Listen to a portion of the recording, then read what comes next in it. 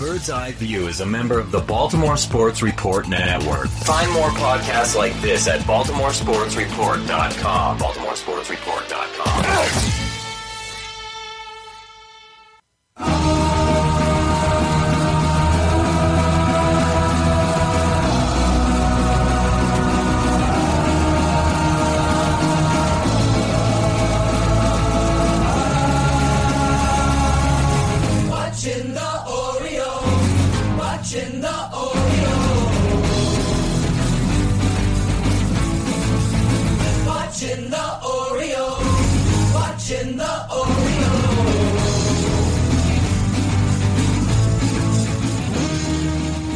Welcome to Bird's Eye View. When it comes to the Orioles, this weekly podcast is your official source for lack of insight and for baseless opinion. Today is February 1st, 2017, and this is episode 187. My name is Jake English. And I am Scott Magnus. In this episode, we'll recap Orioles Fan Fest. Oh, am I supposed to talk now too? Is that what this podcast is about, is two people talking? I was hoping. Well, we'll see how that transcribes at the end of this show. We're also going to discuss my ongoing contract situation, and we'll look ahead to what, if anything, happens between now and February 13th when pitchers and catchers report. Spoiler alert, probably not a lot. Before we go any further, let's get to my favorite part of the podcast, and pretty much the only reason I am here this evening, and that's the drink of the week. So, Jake, what are we drinking this evening? All right, now I need to make sure this is okay. I have been expressly forbidden for having cheap American beer show up on this podcast. And Scott, I've been doing my best. Yes. I have been doing my best to contribute, to be conciliatory. So I'm gonna ask your opinion here. I have La Cerveza Más Fina. Ooh, La Cerveza Más Fina. I'm drinking Corona this evening.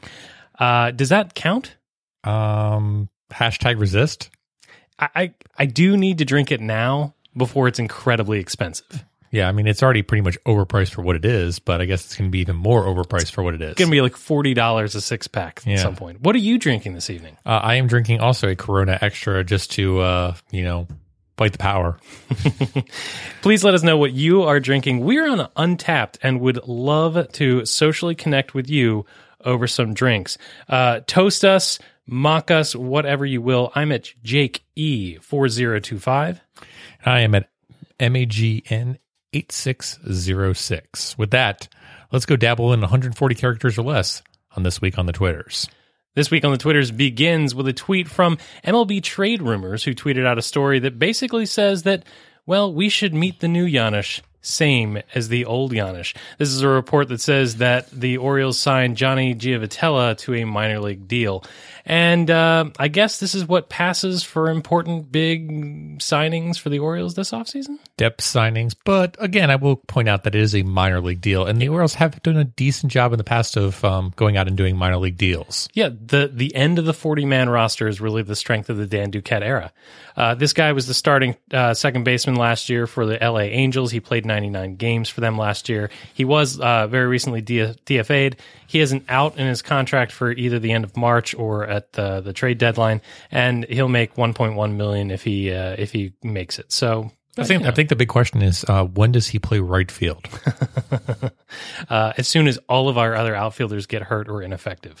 No, I mean, this makes sense. It also comes to with the World Baseball Classic, it's a potential that you're going to need to have some depth out there to play some utility infield when Scope goes away and plays for the Kingdom of the Netherlands. Nice callback to Season 1 of Bird's Eye View. Season 1, Bird's Eye View. Do you think that this signing says anything about the need to stockpile middle infielders with the health of J.J. Hardy? I think based off the depth of the entire minor leagues, this is just a situation where you have to go out and get these fringe replacement-like players because you have nobody in AAA and or AA to solve the problem. You're not wrong. Yeah. So, Jake, for those about to cash in, we salute you. Thought we had a no singing policy on this podcast. That's still a negotiation for my contract. Sorry, Derek. Yeah. So John Heyman tweets at John Heyman, O's made a multi-year try with Zach Britton before they settled on his record raise for a reliever off of his historic year. The thing about this report, though, was there was no details about how much money was offered, or I think it was a 3-year deal was what was offered, but there was no aspect of what kind of money. I was actually kind of curious if the Orioles may have said, you know what, you're making $11 million this year. Could we maybe drop that down to $7 million this year and then maybe backload the contract, because the Orioles love backloading contracts and, paying over time. Until there was a money associated with the, 3-year contract, I chalked this up as a very meh situation. So let me ask you, do you think it's posturing by the other side, or do you think that offer actually happened? I think the offer actually happened, but I think it's one of those things where it didn't really make sense for Zach Britton to make that move at this time. Yeah, timing-wise, the club really should have done it before last year started. Yeah. All right, the next one we're going to call Should They Stay or Should They Go? This is a tweet from Fangraphs, who tweets, of course, at Fangraphs. It's a link to their article, The Orioles May Have a Decision to Make. And basically, I think you can schedule this tweet for every year. It talks about the fact that the Orioles might as well start selling, or hope. And really, isn't that what they've done the last several years? They've gotten to the point where they either need to rebuild or they need to go with what they have, and what they have ends up being okay. At this point, though, the article points out that the window is closing, that contract time is approaching for a vast majority of the key players for the Orioles. Yeah, and it's a really interesting article also from the fact of, I think the Orioles are going to be one of those mediocre teams that are going to be going for a wild card once again. But similar to the New York Yankees of last year, the Yankees were right there in the wild card spot. And again, they said, you know what? We're going to go ahead and trade away everything and completely rebuild. And it was an interesting move. It made the most amount of sense from, a statistical / this is a good opportunity to rebuild your franchise.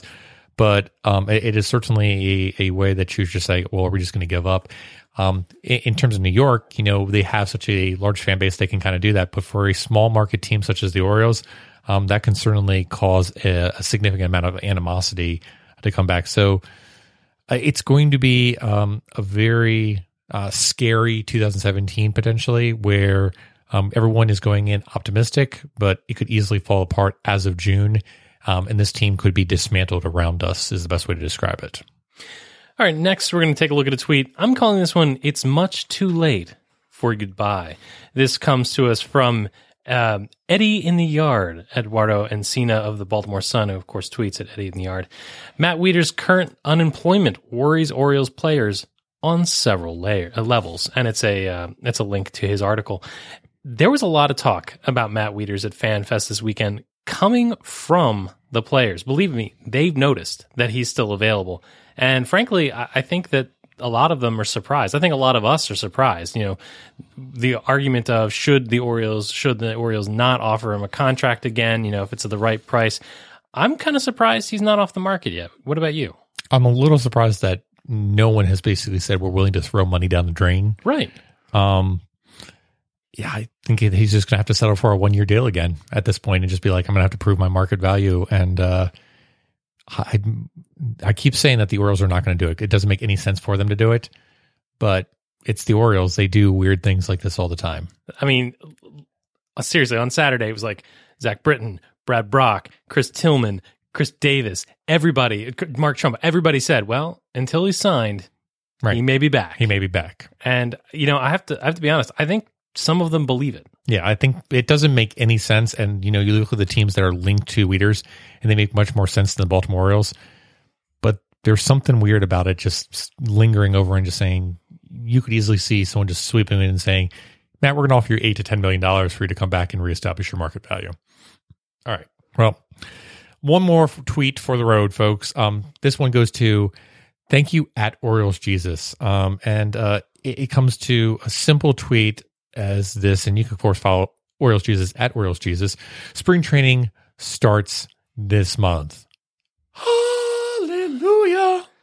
It's about time. It's been a long, cold winter. It's been a long off season, needless to say. We've gone through a dramatic change throughout these months of October, November, December, January, and now February. October was really the last good month I can remember. I don't know why. It's a blur back then. It was a different world. It was a different world. All right. Well, with that, there was definitely some celebration in Birdland with FanFest occurring this past weekend. So maybe let's go through a few sights and sounds that Bird's Eye View noticed behind the scenes and in the crowd.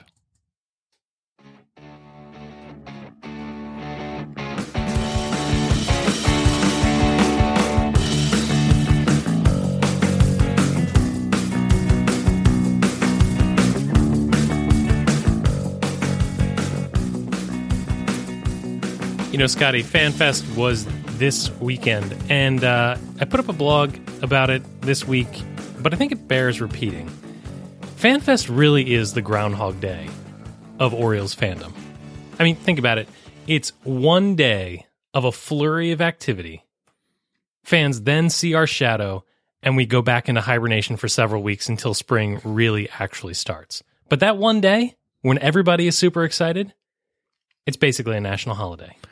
It's not just that, too. It's just like Groundhog's Day from the Bill Murray Classic, where every single time it is a constant repeat. Verbiage is exactly the same. Shtick is exactly the same.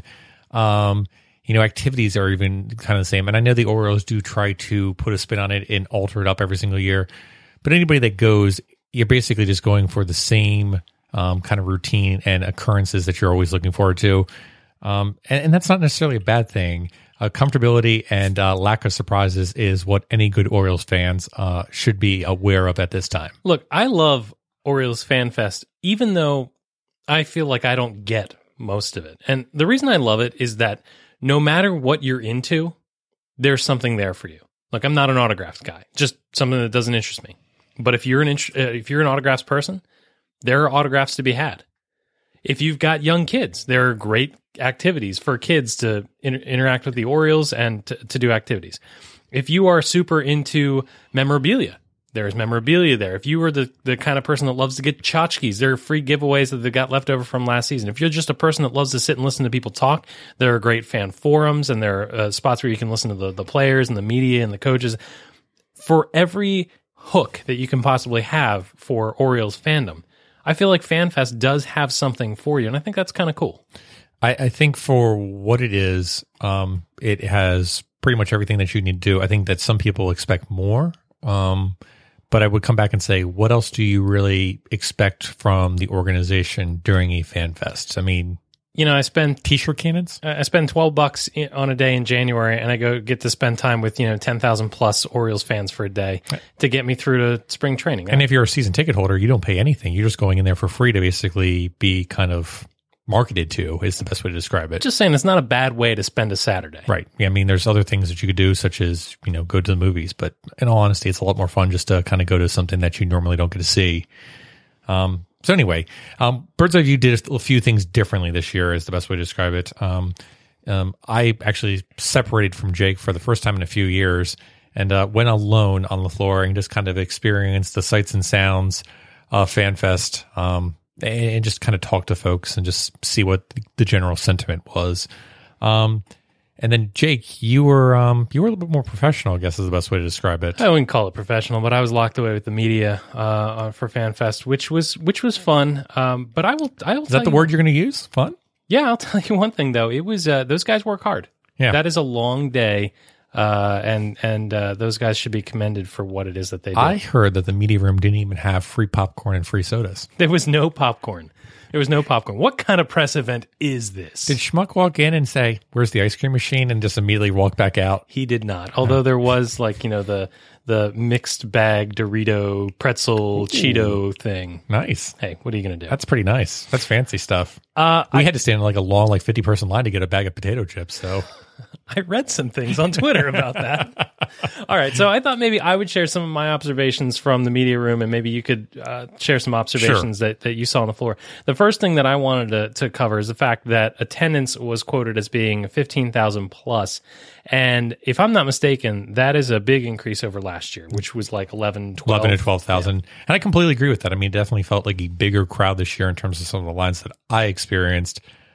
Which is interesting that there's that many people that decided to come out this year. I understand that the Orioles were in the wild card game last year, But it's a little surprising that there was that much excitement. I'm glad that you picked up on that, because earlier on you said that there will be excitement going into the season, and I'm not sure that's the case. Are people really excited? Does the fact that this team went to the wild card game last year really booing fan excitement for the start of the 2017 season for a team that is largely unchanged? I mean, the one thing that I'll say is, this comes back to being on the floor. Just being in some of the fan forums, we've been at fan forums before where there is a general negativity, animosity / questioning of how things are going to go. And I'm not saying that wasn't, existed in some instances, but overall, I felt like a lot of fans were much more like, yeah, we know what team we have going into the season. We know what we're good at. We know what we're bad at. We're looking forward to see what plays out this season, and we kind of want to get past what happened at the end of 2016. Well, look at the big difference between last year and this year when it comes to FanFest. FanFest took place in the cloud of the uncertainty over the Chris Davis situation. Sure. And I won't say that they were booed, but Dan Duquette was treated hostilely by the crowd. Yeah. Versus this year, right on the heels of the re-signing of Mark Trumbo, when the crowd was a lot more forgiving. Sure. I wrote in my blog this week, it took 22 minutes of that fan forum of open questions before the fans got to talk to me about the Zach Britton thing. I'm shocked if this had that been happened. the previous year, they would have... Question number one. Yeah, question number one. And I'm just, again, and that was the kind of sentiment that I saw predominantly through it. I mean, there were people that asked questions, but overall, it was a very friendly forum, which is kind of surprising, all things considering, coming off a very disappointing loss from 2016. Next thing I noticed, Buck Showalter is a gamer. He was sick as a dog. And actually, that morning we had received word that he was a game time decision and possibly not going to make it. In fact, leaning toward not showing up. So big ups to Buck Showalter. He, may not have been at his best, but how's the expression go? He's as good once as he ever was. Anyway, yeah. He was a pro for sticking it out. What I heard that was they didn't want to put him on the designated DL because then, he couldn't come back and participate in 10 games or so. 10 full days, right? We talked about the fact that players are not willing to really admit that Wieters is gone. But one of the things that struck me is that nobody really seems to be that familiar with Wellington Castillo, and he was unable to make FanFest because he was ill. But a lot of the pitchers expressed a confidence in Caleb Joseph, and I don't get the impression that that's just lip service. No. I think that this pitching staff does have faith in Caleb Joseph, particularly those who came up through the minors throwing to him for several years. He's in many ways a security blanket, even if he doesn't get the majority of the starts at catcher. Sure. And again, we come back and we harped on Matt Wieters in the past about how he calls certain games and also from his pitch framing standpoint. And yes, Caleb Joseph had a horrific, is the best way to describe it, offensive performance. But from a defensive performance, I still think Caleb Joseph offers that benefit that sometimes certain metrics such as the Fangraphs metrics does not capture pitch framing in terms of their WAR, which is a big flaw of the Fangraphs model. Wellington Castillo is not known by this organization. So you've got both a person that's not known to this organization, you've got a new pitching coach. So there's this uncertainty that is kind of, lingering. And I think the pitchers are looking for some bit of certainty. I think Caleb Joseph is that certainty. I think that's also why people keep saying, well, Matt Wieters isn't quite gone yet. They like the players that are around them. And the players talked about that. They're like, it's great that they keep bringing players back that are on this team because they want to keep everyone here because they know how good this team is with all those players on it. Yeah, and a lot of the guys talked about the fact that bringing that team back, getting the band back together, so to speak, really spoke to an additional sense of urgency to win with this team. I thought it was really interesting because Zach Britton had talked about the fact that, now that Mark Trumbo is back and that the team is making an effort to keep everybody together, it's important to win now because we really would have liked to have won while Matt was here. We would have really liked to have won one while Markakis was here. Yeah. And I think it's interesting that, we think that as fans, but they are cognizant of that too. And they know that the contract situations are coming. They know that the window is closing. And I'm curious to see what that pressure does. Is that something that's going to eat at the team? Or is that something that's going to motivate them? And I'm not sure there's any good way to know how it plays out until, the chips are down. I don't think whatsoever, but I think based off of how this team is run in the clubhouse presence, I think it's just one of those things where it's going to further drive them and say, all right, the faith has been put in us. We know what we can do. Let's go out there and actually prove any doubters out there that say we can't do this wrong, basically. One of the questions that kept coming up in the press room, it was mostly Rich Dubrow, formerly of CSN, who kept asking players either about their contract situation or about their status of arbitration, and nobody seemed to miss a beat. Brad Brock was basically like, you know what, doesn't matter, it's going to happen, my agent's going to handle it. We pick comps, they pick comps, and then what happens? Caleb Joseph the same way. I mean, these guys are basically saying, look, I'm either going to make a lot of money or I'm going to make a lot more money, right? Nobody really seemed to be fazed by their contract situation. Even, Manny Machado, he said, look, I got 2 more years. What happens is what happens. Yeah. Except Adam Jones. Yeah. He seemed a little prickly about it. When he was asked about whether he wanted to stay in Oriole, he said, hey, it's not my decision. Yeah. It's not my decision. That's up to the front office. And, I love Adam Jones. He's one of my favorite players to watch. He's the Cap 10, right? He bleeds orange and black between the lines, but he can be a little prickly when he wants to. And I think he, was sending a message saying, hey, I want to be here. Now the ball's in your court. You do it. I think that'll be interesting to see what the Orioles do. Are they going to be in rebuild mode or not? And he was similar to that too when he had his other contract signed with the Orioles. He's just like, hey, if I need to go to free agency, I'll go to free agency, but I want to be here on this team. Just, I need an offer made to me. It's as simple as that. And that's when back in the day, Duquette was like, well, we don't negotiate during the season. And then lo and behold, contract comes out right in the middle of the season. It's just like, what happened here? Well, things just happen to fall into place. No, that means you were negotiating during the season is the best way to describe it. Jones talked about the need for the outfield to get better defensively, right? And he wasn't necessarily calling out his teammates, but he said, look, Mark Trumbo's an offensive-minded player. He's not a defensive genius. Yeah. Same is true of Seth Smith. Yeah, he said they were athletic players. They're athletic players, but what we really need to do is improve on our defense and in terms of our range in order to cover more things, which is kind of a topic that we've talked about this whole time. And certain large media giants that cover the Orioles have basically poo-pooed that and said, you don't know what you're talking about. Look at the fielding percentage for the Orioles. I mean, they're one of the best outfielding defenses in all Major League Baseball. They're certainly the best with bubblegum. Yes. When asked if he would consider moving positions to allow the outfield defense to get better, he said, absolutely not. Which I think comes back to maybe that contract situation, which is, hey, if you want to sign me, I'm your center fielder going forward as well. I think the difference between Adam Jones's last contract and this contract is his ability to manage his ego. Yeah. If Adam Jones turns himself into a right fielder or a left fielder and is a pretty good outfielder as an aging slugger, sure, I think that he's got a role in this team for a long time. Slugger in quotation marks, right?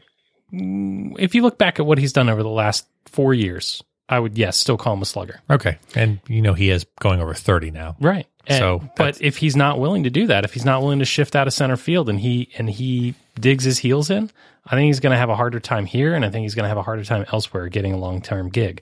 Look at the trouble that Matt Wieters is having. Yeah. Veterans are not getting the deals that they used to away. Even power hitters, for example, are not getting the deals that we've expected them to get. I mean, chicks may dig the long ball, but it doesn't seem like front offices are truly digging the long ball. I mean, Chris Carter, he's going to go play in Japan. I mean, what kind of makes sense does that make? I mean, guy had, 43 home runs last year or something like that? 41, something like that. He's the AL leader, right? NL leader. Because, NL leader. Yeah. But yeah, it's crazy is the best way to describe it. So, very interesting situation with Jones. Kind of a little too late for the aspect of being like, well, we really need to improve our defense. It's like, well, everyone that you needed to go get is pretty much off the market now. So I don't know who you're going to go get. But very interesting. Some interesting quotes from Jones in that regards. Let me ask you about Caleb Joseph. When he was talking about arbitration and he was talking about the business aspect, he's like, did he ever say like, well, they're going to go in there and bust my balls? And he came just shy of that. Okay, gotcha. Caleb Joseph, by the way, was very serious about his hobbies because during FanFest he was drumming for the kids, and he came right from drumming to the media room, so he was a little sweaty and he was apologizing for that. So the pool was asking him about his drumming. He's like, actually, I'm taking up a new hobby, and I'm really serious about this. Caleb Joseph has always got a smile on his face. No, I'm serious about this. I'm taking up painting like Bob Ross. Yes.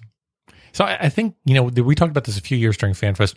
The year when Wieters basically went out with Tommy John surgery and Caleb was there in FanFest, I left FanFest that year saying, my gosh, Caleb Joseph was like so good from a personality standpoint. Like he would be a guy that, could easily have a conversation with you. Like where some of these players are just like, yeah, I guess I'll do that. But Caleb Joseph has that ability to like kind of entertain as to a certain regard. So like, the conversation about the painting, or him going downstairs in the kids' room and basically doing a drum solo for the kids and being like, here, let me bring you up on stage and actually play the drums with you. Like, that's the kind of, that's the kind of personality I want to see on my team is the best way to describe it. He's going to be the next Eric Burns on MLB Network when he leaves the game. Wow, that's a really harsh criticism. All right, but I'm saying he's a high personality guy. He'll get a gig somewhere behind a mic. Sure. Any thoughts? Any remaining thoughts from you about the experience of FanFest on the floor? Not particular. I mean, I would just say extremely long lines, a lot of people, but overall pretty positive in my opinion in terms of people looking forward to the season. I think people are just eager for the season to start and basically, like I said, wipe away that bad memory, which is 2016. I have just one complaint about the experience. Sure. We broke for lunch. We went to our normal spot. Yep. The Jimmy John's across from the convention center. And someone failed to show up. Someone failed to show his face. Yeah. Well, Dan Duquette, we hardly knew ye. You were supposed to be there. Well, I waited for you, Dan. Maybe something went off on the waiver wire. Although it was nice for JJ Hardy to introduce himself to you. It was. Shades of Dave Wallace. Shades of Dave Wallace. So the story goes, as Jake has told me, as JJ Hardy was one of the only players in the media room to go up and introduce himself to everybody, even though it's obvious, oh, this is JJ Hardy, and just say, hey, thanks for everything you do. And Jake, would you like to tell him a little bit about your encounter with JJ Hardy? He's going down the line. I was like, oh, hey, how you doing? Oh, good to see you. How are your kids? Oh, hey, good to see you. How you doing? Hey, he looks at me and he just nods. Like, oh, and you are? You. All right. Are you an intern or something? Is that what's going on here? It was hilarious. Yeah. All right. Well, with that, I think we need to finally address this contract situation that's going about, because we had a deal in place during FanFest, but there's been some complications. So maybe we should get into those nasty details.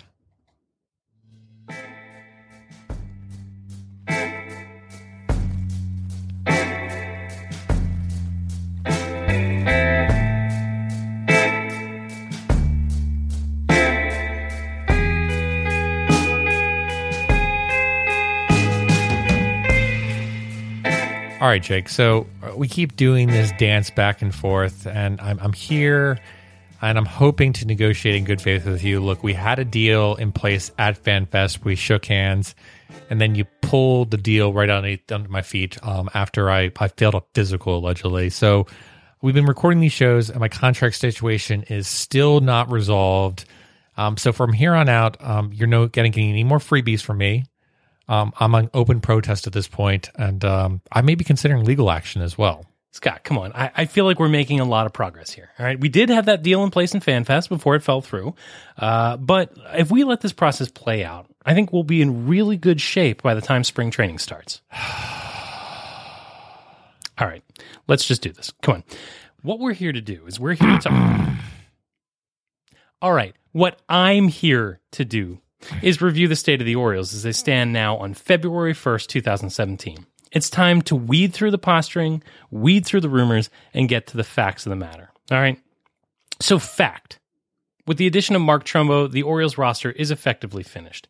Dan Duquette and his team are busy patting themselves on the back, and now, as it has been for the last several years, it's up to Buck to figure out how to get the most out of what has been assembled. All right, Jake, I understand you're trying to put a spin on this, and this is all very interesting, but I'm sick of you twisting the message to our listeners to serve your own purposes. This is a clear example of why you're the opposition to myself. So you have these facts, Jake, but I think it's time that the audience know about some alternative facts that are out there. I'm sorry. Alternative facts? Aren't those by sheer definition not fact? I mean, isn't truth a binary, Jake, like Jake, 1 or Jake, 0? Jake, they're words. I'm saying them in front of a microphone, and people are listening to them right now. So what more legitimacy do I need than that? These are alternative facts. So Jake, alternative fact, the Orioles' inability to sign Vance Worley for a mediocre salary of $1 million base and up to $1.65 million in incentives will backfire, similar to releasing Miguel Gonzalez in 2016. All right, fact. Zach Britton may have been the best closer in baseball last year, but we can't depend on him being perfect in the regular season again. He was so good last year and it would be a mistake to assume that we'll enjoy the same margin of error in the ninth inning in 2017.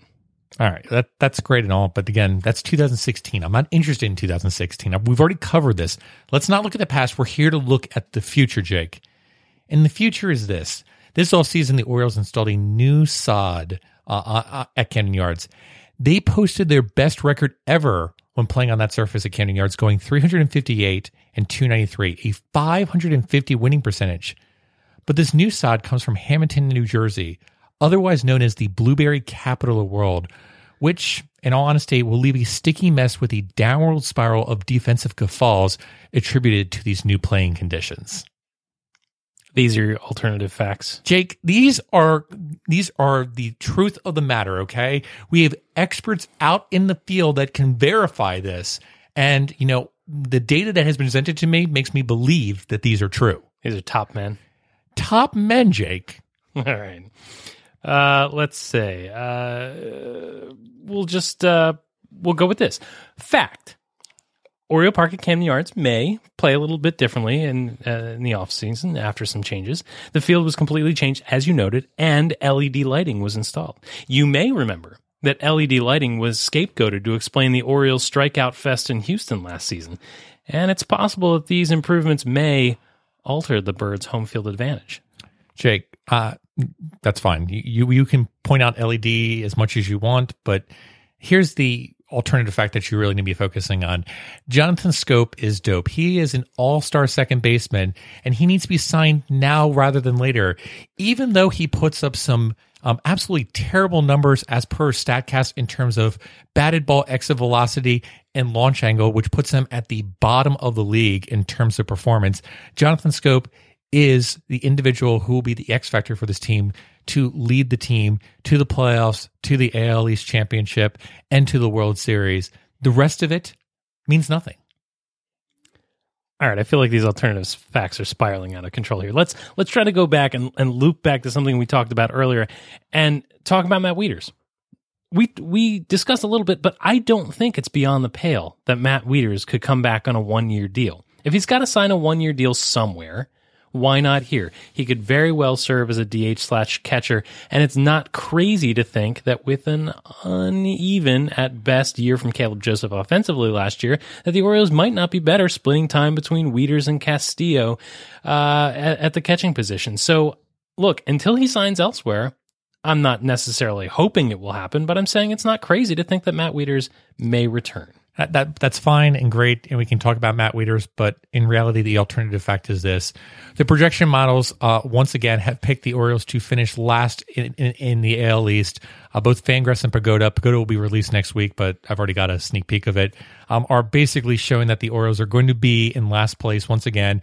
A weak rotation and a mediocre outfield defense once again sinks the Orioles' chances, and their team remains in the cellar as they have been since 1998. Is this team weak on borders and weak on immigration? Absolutely, positively.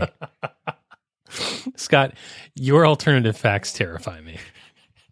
Well, look, there is no alternative fact besides I have no contract, and we continue to do this song and dance routine. Look, I realize that I failed the physical. I realize that I may be partially out of shape in my mid-30s after drinking a massive amount of beer and liquor with achy joints to go. But Jake, I throw this back at you.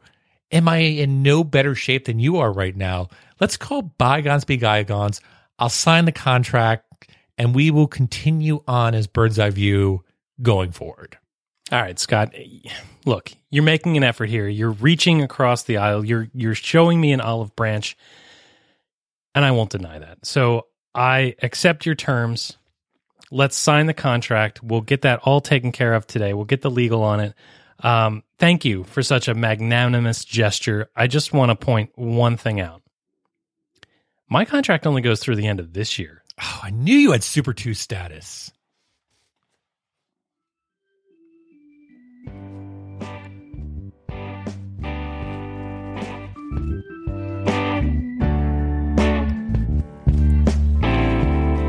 Scotty, I want to blow the save with a bit of perspective. I want to talk a little bit about the expectations that we discussed for this offseason. coming into last year, I was pretty low on the Orioles. And starting pitching was the reason. Starting pitching was the primary reason that I picked this team to just have an awful, awful year. I thought it was going to be a losing season because they couldn't find the wins. What happened instead was that the Orioles turned out to be a mediocre team that found a way to win some extra games and ended up in the wild card race. And this year, the team is about the same. Oh, I still think that the starting pitching is worrisome. And worrisome is a generous way to describe it. In fact, with the trade of Yovani Gallardo, we now have a very thin margin of error in a rotation with a Dylan Bundy, who has health concerns, with a Wade Miley, who I wanted to fire off into the sun last season. And I think there's still reason for concern. But I will admit to having been very negative at the beginning of last season, and that probably carried on through my experience of the entire season. So looking back at FanFest, is it a positive thing? Are the fans excited? I think I'm going to choose to go into this season giving the Orioles more of a chance than I did last year, and not trying to drink the Kool-Aid and not trying to delude myself into thinking that a team that shouldn't win can win. But what I've experienced thus far in the last few years is that the Orioles always find a way to exceed the expectations of the experts, and I am no expert, so why not let them exceed my expectations? Rather than treating the team a little hostilely, as I did last year, I think that I'm going to try to be brave, Scott. I'm going to try to find within me that audacity of hope. And with that, that'll do it for Bird's Eye View. I want to just make a few reminders. First and foremost, that this podcast is a very proud member of the Baltimore Sports Report Network, and you can also find us on baseballtalkradio.com. I also want to point out that we're all over social media, but you can most likely find us on Twitter, where we tweet at Bird's Eye View, BAL. You can find us on Facebook, on Google+. You can find us on Snapchat, but tweet at us, please. Someone has to.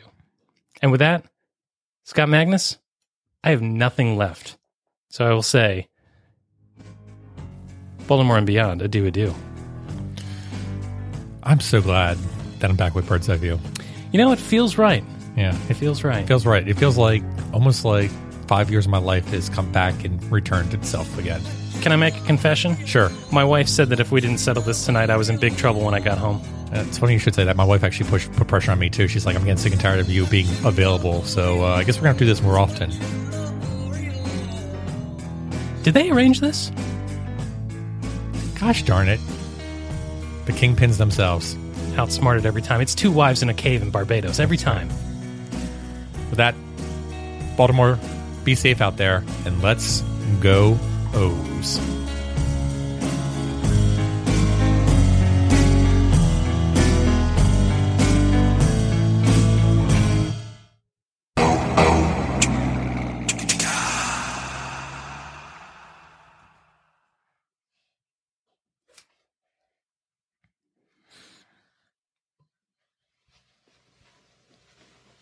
You're still here? It's over. Go home. Go.